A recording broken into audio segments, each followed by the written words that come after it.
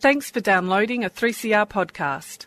3CR is an independent community radio station based in Melbourne, Australia. We need your financial support to keep going.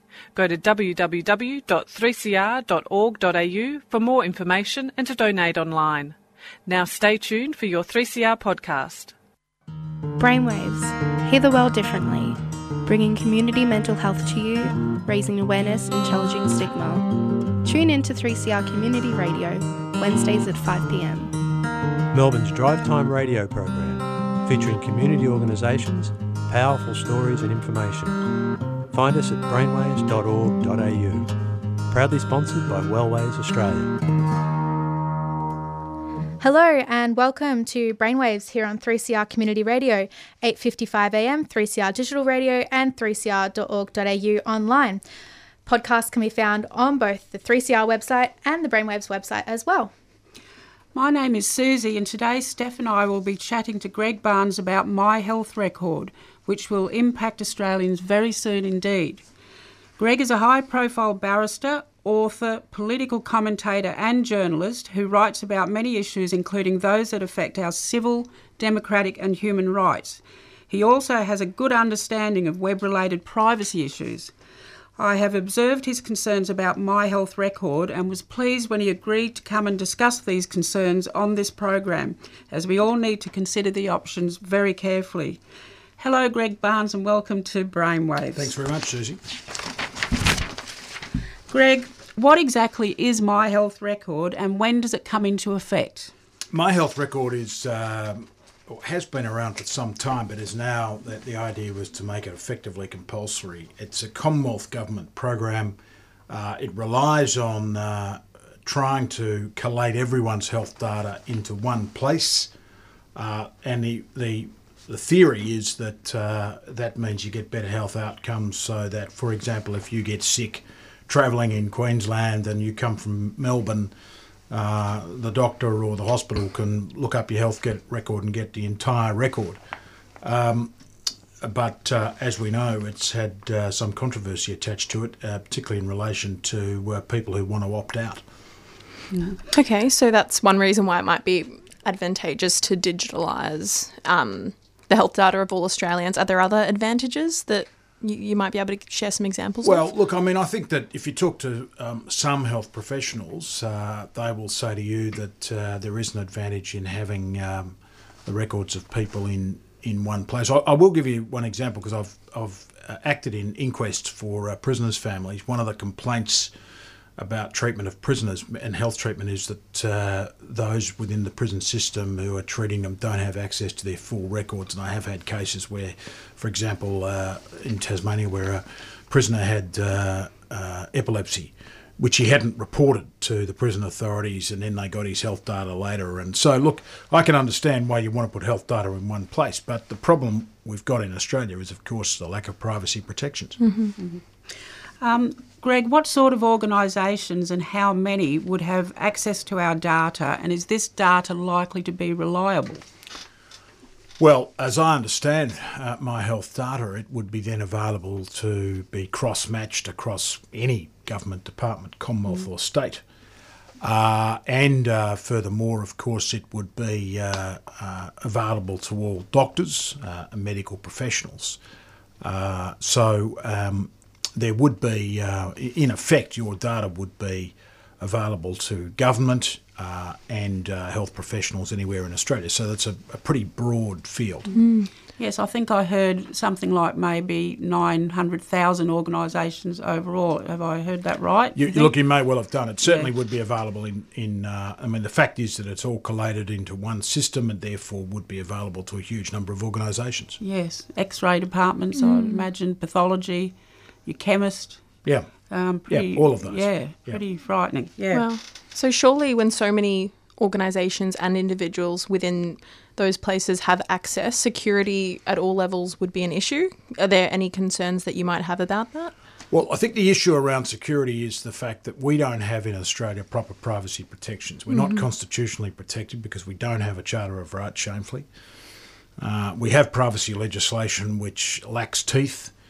And we have numerous examples where the Commonwealth Government has shown it cannot be trusted with information, and furthermore, that organisations such as the AFP and state police and ASIO and security agencies have access to that data.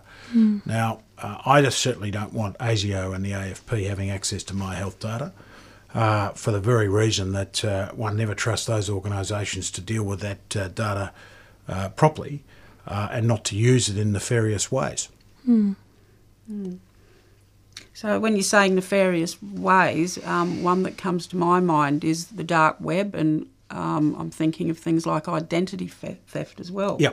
I mean, the more stuff you put online, of course, the more that this happens. And I think the problem is that the My Health data was botched by Greg Hunt, the Minister, perhaps unsurprisingly. And you know, there were no assurances given. There's no legislation in place to properly protect people. And furthermore, as we saw with the robo-debt and with the way Centrelink conducts itself, you cannot trust Commonwealth Government agencies with your data.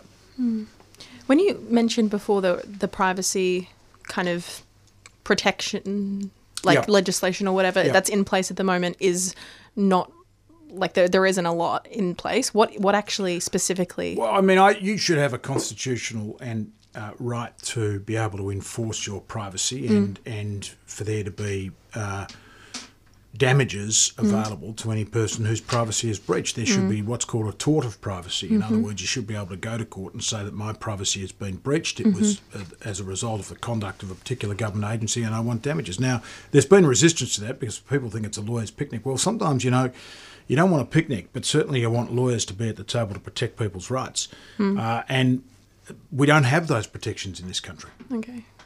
I mean, if you go to Europe, for example, under the European Union rights framework, you do have much greater protections and real sanctions for government organisations that breach your data, breach your privacy. Look, as an organisation, Wellways, that particularly cares about issues relating to people who live with mental illness, some of whom have suffered discrimination in the past, do you think My Health Record would worsen this? And what other groups can you think of people that could be affected, Greg? Well, I think any Australian could be impacted adversely by it. I think certainly vulnerable people who are within the prison system, for example.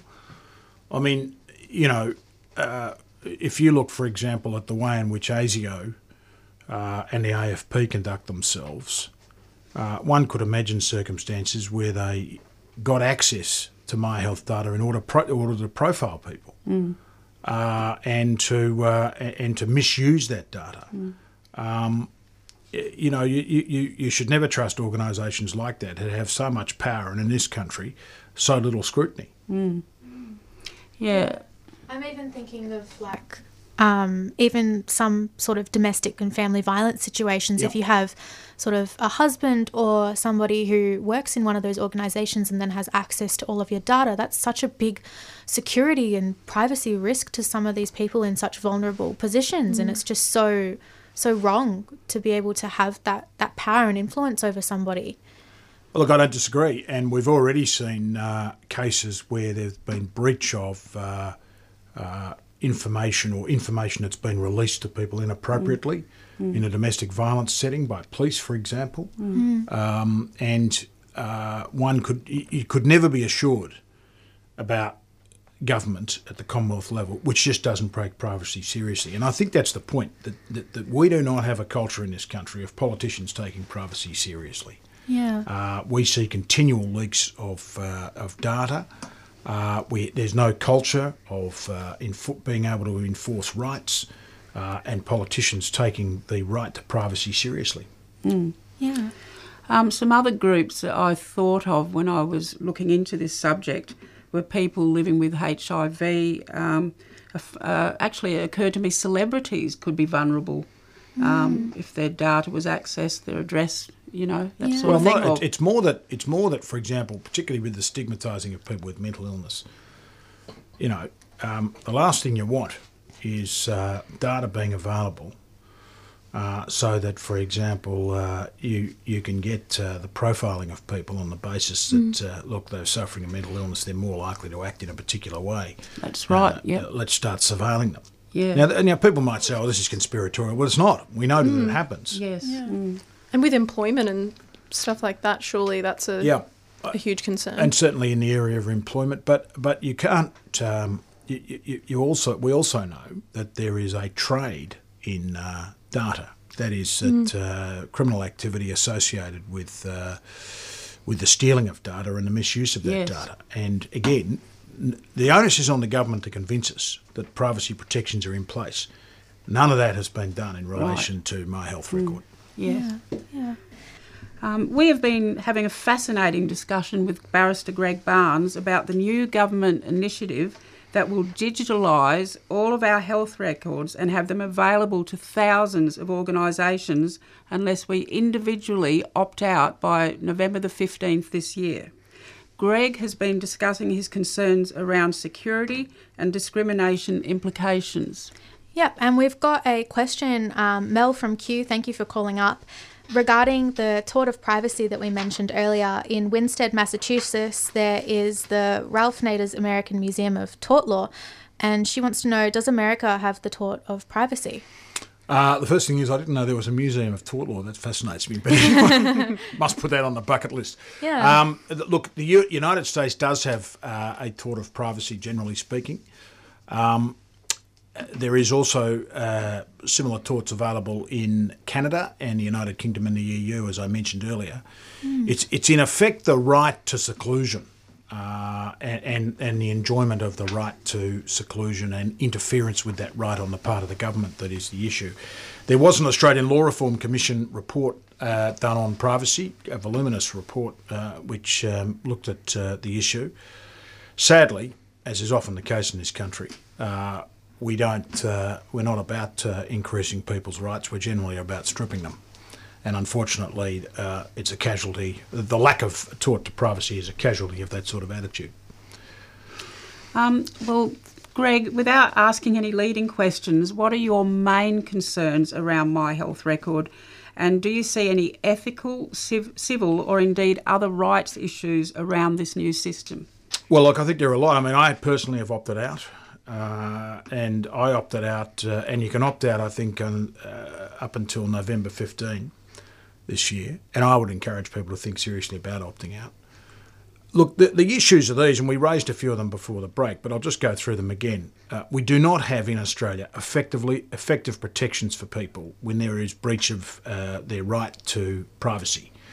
And in the absence of those effective protections, which means being able to go to court and enforce your right and get damages from the government for breaches, or alternatively, being able to seek some sort of injunctive relief against the further release of your data, one should be very careful about signing up. The second point is the ethical issues, and that is the fact that a lot of people do not want their local GP or their local hospital or any other organisation, and particularly the Commonwealth Department of Health, Medicare, etc., knowing all of their health information.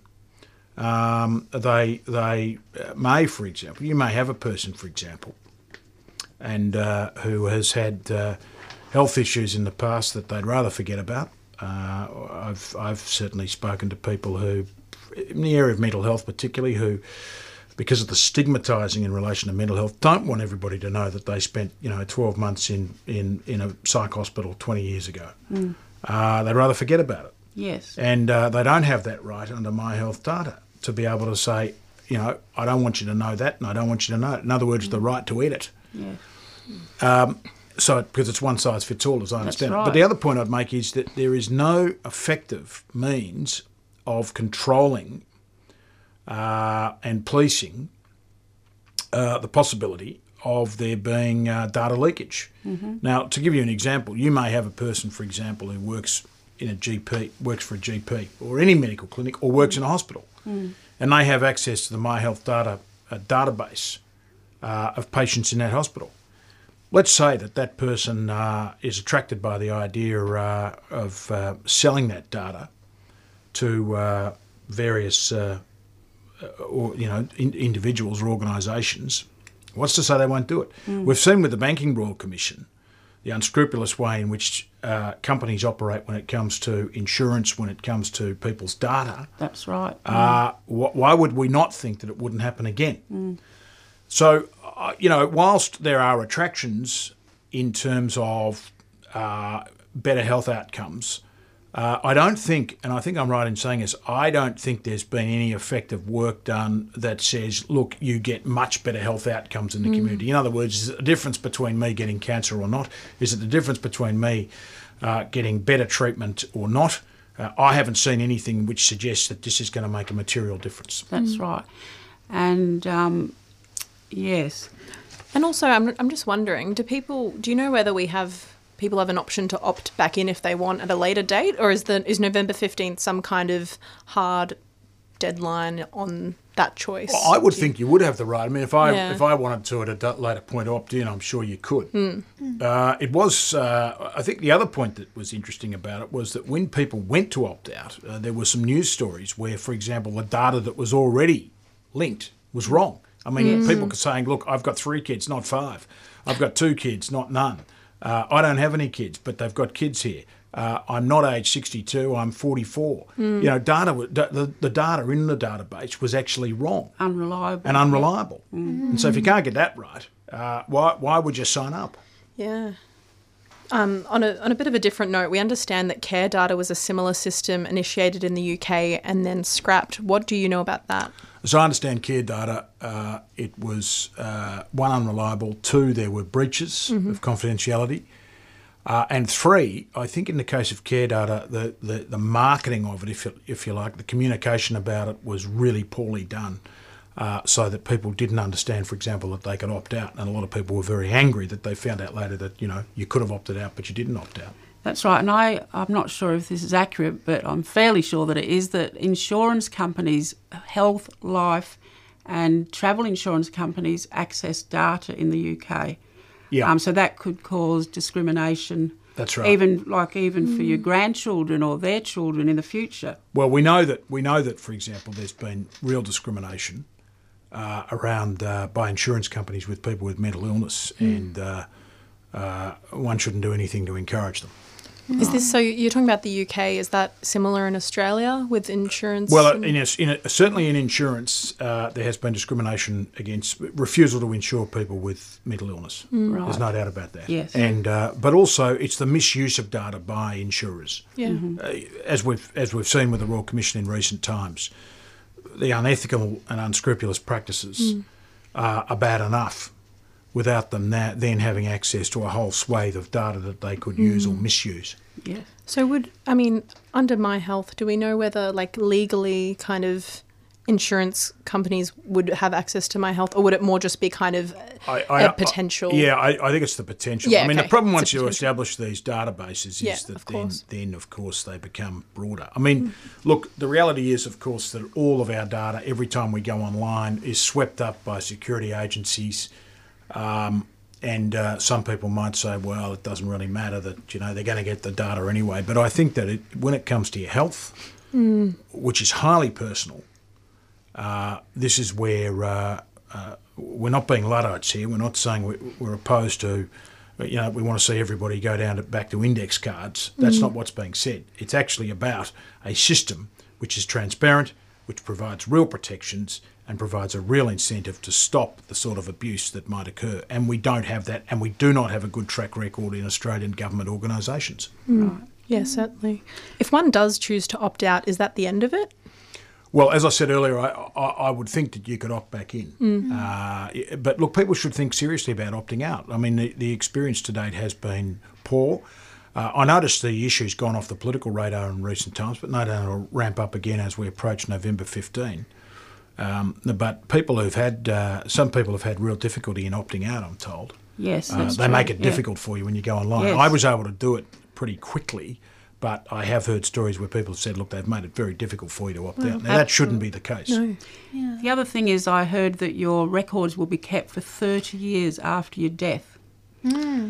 Well, again, you've got to ask why. Yeah. Yes. You're dead. Yeah. I mean, unless it's for the purposes of research and epidemiological studies, etc. But you can do that anyway. and I haven't noticed a clamour for researchers saying we want to keep all this data. The data is available, Yes. because in birth, deaths and marriages, you've got a death certificate in any event where that data can be obtained. I can see that the government would be able to use the data for allocating funding and things like that. Like, I can see that there are some advantages to it. But Look, having said that, I mean, we know that governments don't allocate funds on a rational basis in any event. It's about lobbying, and that's true. That data could be misused, for example, to claim that there's some great health scare when there's not. I mean, we see that all the time when it comes to drugs.